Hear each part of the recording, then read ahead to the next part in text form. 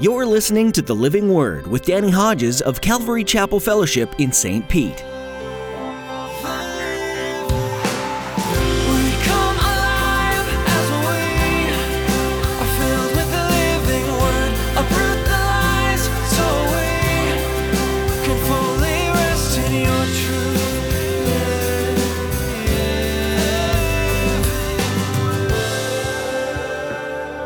Romans 3, verse 9. What shall we conclude then? Are we any better? Not at all. We've already made the charge that Jews and Gentiles alike are all under sin. He said a few verses before, let God be true and every man a liar. And now he just kind of throws out some truth. From all kind of different scriptures, he throws it out. The comparison game is easy to play, and many play it. You compare your house, your job, even your family to those around you. Comparison happens in faith too. Are you as spiritual as the other person? Are you as sinful as someone else? Pastor Danny will share another comparison today that many in the Apostle Paul's time were making. Jew versus Gentile. But as Paul writes in Romans, it's equal ground. Everyone is sinful. Everyone needs Jesus. And everyone still does today. Now here's Pastor Danny in the book of Romans chapter 3 as he begins his message, Amazing Grace.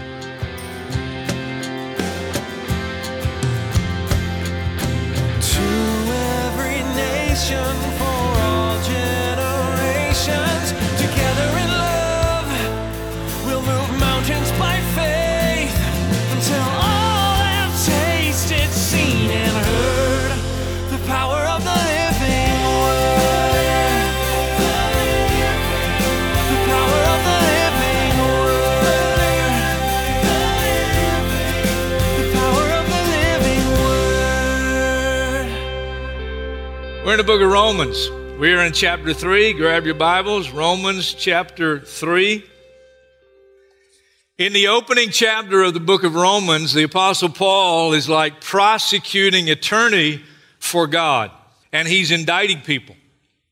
He's indicting people for sin.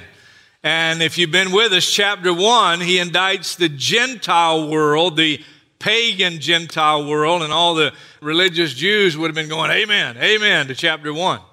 But then in chapter 2, he indicts the religious world, and he hones in on the Jewish religious world. And he indicts all the Jews for sin. He points out in chapter 2, and we looked at it, Jewish religious rituals and observances mean nothing if one's heart has not been changed by the Spirit of God.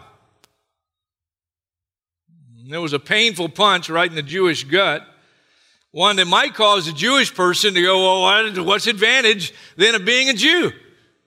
Well, that's a good question. Chapter 3, verse 1. What advantage then is there in being a Jew? Or what value is there in circumcision, which was required by the law of Moses? Much in every way. First of all, they've been entrusted with the very words of God. Now, the outline for chapter 3 is not fancy, and it's not short. There's actually 8 points. And here's the first one. What's the advantage of being a Jew? Well, he answers it. Well, there's tremendous value in being a Jew. Much in every way. First of all, they've been entrusted with the very words of God. We have the word of God through the Jewish people. So they ought to be thankful for this tremendous spiritual and religious privilege. But don't misunderstand the privilege they've been given. Now, we're going to jump ahead just a minute, and we're coming right back to Romans 3.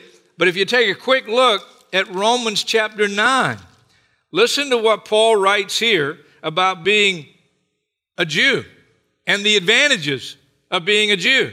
Verse 4, the people of Israel, theirs is the adoption as sons. There's the divine glory. God appeared to them first in His glory. The covenants, all the covenants were made through the Jewish people. The receiving of the law. Moses goes up on the mountain, comes back down, delivers it to a Jewish congregation, the temple worship, and the promises. And then he goes on, verse 5, theirs are the patriarchs, the men who were progenitors of the whole Jewish race, the patriarchs. And from them, get this, is traced the human ancestry of Christ, who is God over all. We have a Jewish Messiah. So there's tremendous advantage. Listen, there's tremendous advantage to spiritual privilege as long as we don't misunderstand it. And that's what he hammered home in chapter 2. Now, before we leave the point, you got to go to John's gospel just for a minute. John chapter 8, and Jesus in dealing with the Jews, this is a practical example of the very point of having spiritual privilege, but not taking advantage of it or presuming that because you have privilege, well, God loves you more and you're more righteous than others. No. John chapter 8, verse 31. And this used to throw me, how this starts off, to the Jews who had believed in him. These are ones who had believed in Jesus. But he said, if you hold to my teaching, you are really my disciples. Then you'll know the truth, and the truth will set you free. Well, they didn't like what he's saying there. They answered him, we are Abraham's descendants. We're Jewish and have never been slaves of anyone. What a perspective. They've lost the memory, I guess, that they were slaves in Egypt. We've never been slaves of anyone. How can you say that we shall be set free? And Jesus replied, I tell you the truth, everyone who sins is a slave to sin.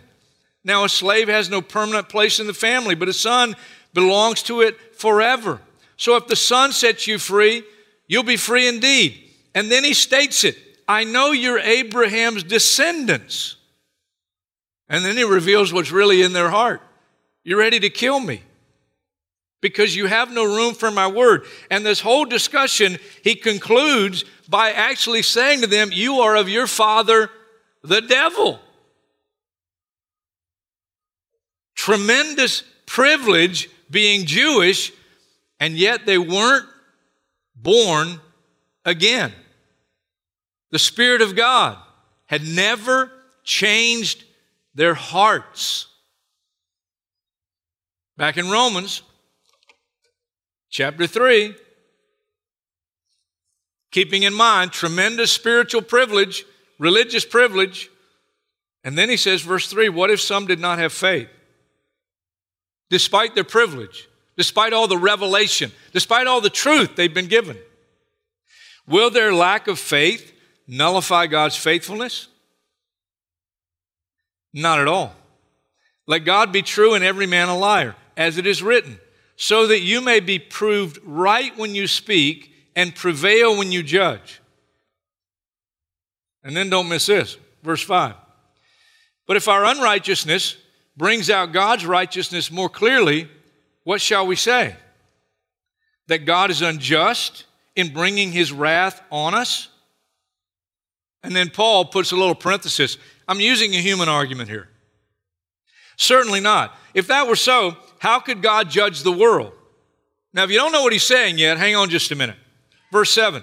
Someone might argue, if my falsehood enhances God's truthfulness and so increases his glory, why am I still condemned as a sinner? Another way of saying that is, well, if my unrighteousness makes God look better, why am I condemned for my unrighteousness? Verse 8, why not say, as we are being slanderously reported as saying, and some claim we say, let us do evil that good may result. Their condemnation is deserved. The simple thought in these next verses goes like this. If my unrighteousness makes God look good, let's do bad. Again, if you peek ahead, he's going to hit on this in Romans chapter 6. Here's how Romans chapter 6 opens. What shall we say then? Shall we go on sinning so that grace may increase? By no means. Second point. Don't be so foolish as to excuse personal sin for any reason. And that's what he's getting at in these next few verses that we just read. And then number 3, beginning in verse 9. Romans 3, verse 9. What shall we conclude then? Are we any better? Not at all. We've already made the charge that Jews and Gentiles alike are all under sin. He said a few verses before, let God be true and every man a liar. And now he just kind of throws out some truth. From all kind of different scriptures, he throws it out. And here they go. As it is written, there's none righteous, no, not one. There's no one who understands, no one who seeks God. All have turned away. They've together become worthless. There's no one who does good, not even one. Again, he's grabbing from Old Testament passages. Their throats are open graves. Their tongues practice deceit. The poison of vipers is on their lips. Their mouths are full of cursing and bitterness. Their feet are swift to shed blood. Ruin and misery mark their ways. And the way of peace they do not know. There is no fear of God before their eyes. Verse 19, now we know that whatever the law says, and he just quoted a bunch of verses from the law, it says to those who are under the law, so that every mouth may be silenced and the whole world held accountable to God. So, point number 3, here's the truth. Here's God's truth. It's a guilty world. And it doesn't matter who you are, and it doesn't matter where you live, and it doesn't matter how pagan you are or how religious you are. It doesn't matter if you're Jewish or Gentile. This is the climax of Paul as prosecuting attorney. Everybody's guilty. You're guilty, you're guilty, you're guilty. Everybody, you're guilty. Everybody's guilty. And then look at what he says in verse 20. Therefore, if there's one thing I learned in Christian college, one professor, every time we came to a therefore, when we were in his class in the Bible, he would say, whenever you see a therefore in the Bible, you ought to find out what it's there for.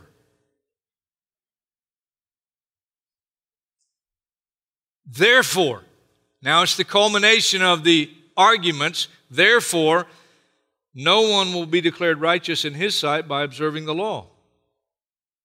Wow. Rather, through the law, we become conscious of sin. Again, keep a marker there. Peek with me over to the right, Galatians. Galatians chapter 3. It's a whole section we don't have time to read.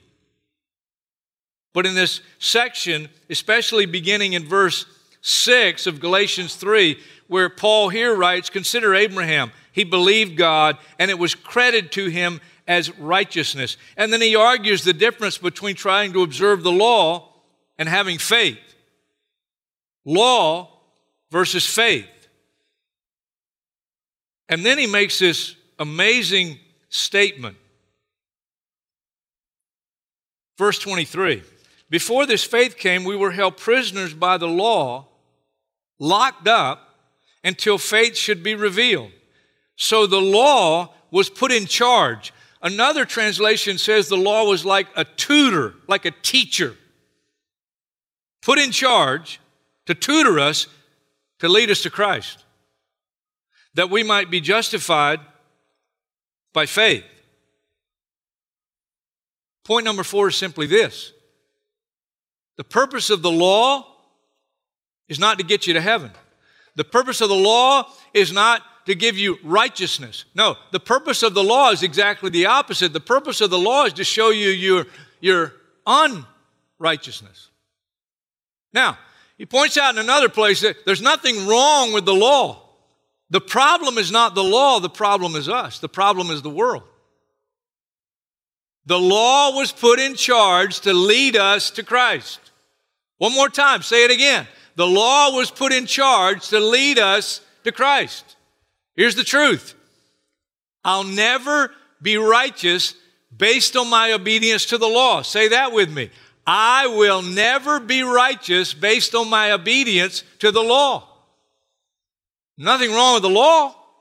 It's holy. It's good. It represents God's standard of righteousness. And whenever I'm put up against God's standard of righteousness, I'm in trouble.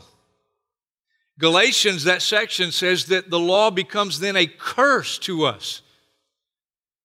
God damn the world because of sin. Never be made righteous by the law.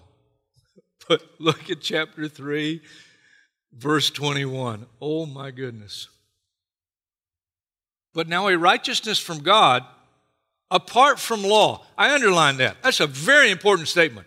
Apart from law. A righteousness from God apart from law. Has nothing to do with law. Has nothing to do with the obedience to a law or a command. Has been made known. Really. To which the law and the prophets testify. Law and the prophets, he's saying the Old Testament. The Old Testament reveals, testifies to a righteousness from God that has nothing to do with the law. Point number 5. Righteousness apart from law revealed in the law. That's about a series of messages over several weekends. Because you could look at passage after passage after passage that you could find in the Old Testament revelation,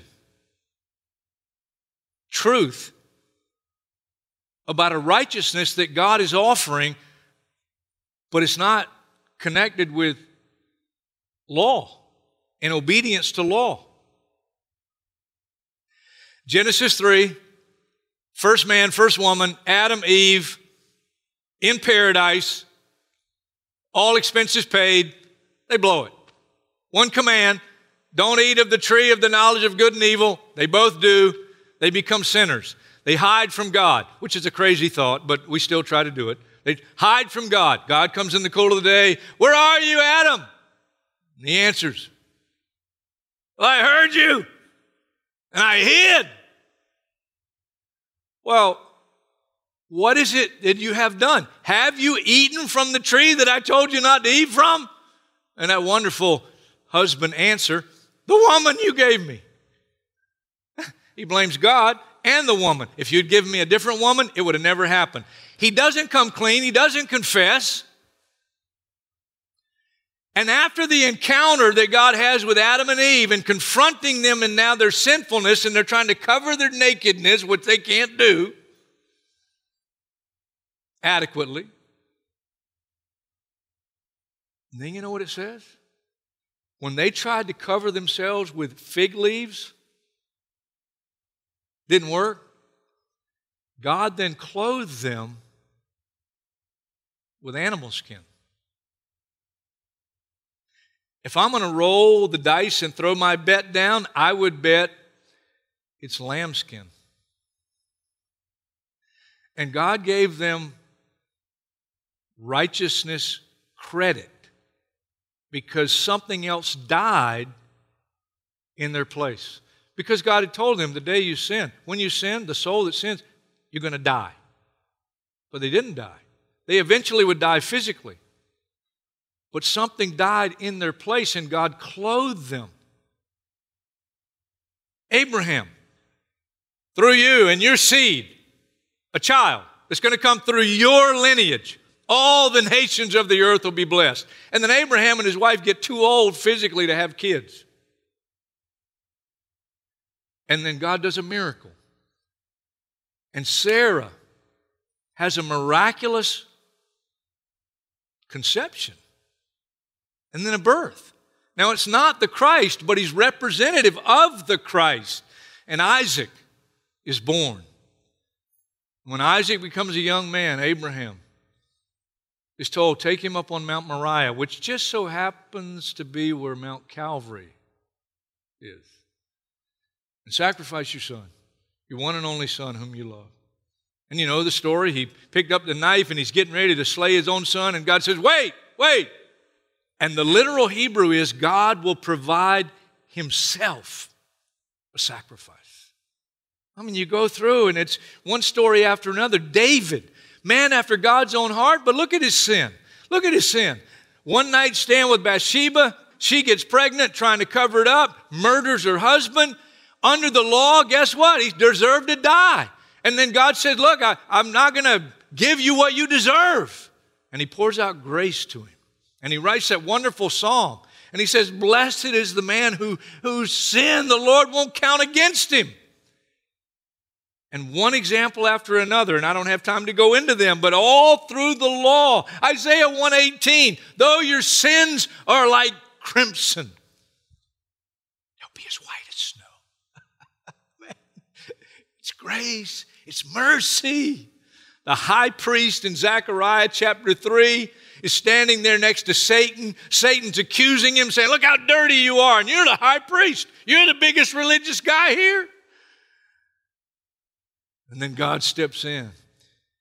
And the angel of the Lord says, take off his dirty clothes and put clean clothes on him and put a clean turban on his head. And just by the grace of God, all of a sudden, this high priest who's dirty becomes clean just because of the grace of God. It's all through the Old Testament. I could spend the rest of the time on point 5, but then you'd never get to dinner. So, man, righteousness apart from law. Man, let that sink in. Righteousness that God is offering that has nothing to do with my obedience to even a good command, even a righteous law. It's a gift. Romans 3 verse 22. This righteousness from God comes through faith in Jesus Christ to all who believe. There is no difference. For all have sinned and fall short of the glory of God. And are justified freely by His grace through the redemption that came by Christ Jesus. God presented Him as a sacrifice of atonement through faith in His blood. He did this, catch this, to demonstrate His justice. Ooh. Because in His forbearance He had left the sins committed beforehand unpunished. He did it to demonstrate His justice at the present time so as to be just and the one who justifies those who have faith in Jesus. What is He talking about there? What He's saying is God is both prosecuting attorney and defense lawyer. God is both the originator of the holy law and also the originator of the Savior who kept the law for our sake and then died in our place to pay for our sin. It's amazing. It's absolutely amazing. It's amazing grace.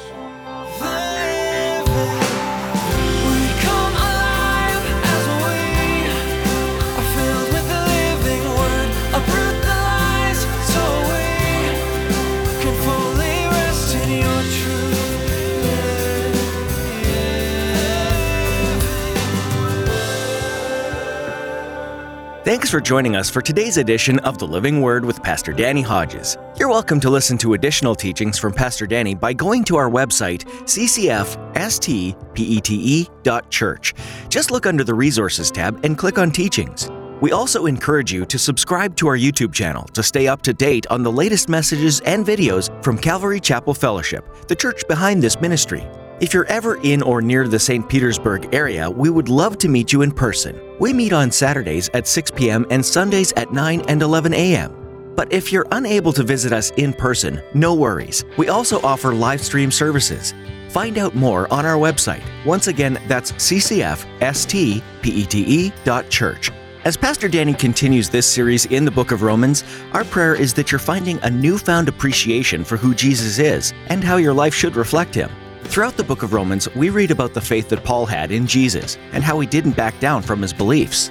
Likewise, we encourage you to stand firm in your faith. The goal of this ministry is teaching the Word and reaching the world. We trust that the living Word is speaking to many and pray that lives would be changed. Well, that's all the time we have for today. Tune in next time to hear Pastor Danny continue to teach through the book of Romans right here on The Living Word.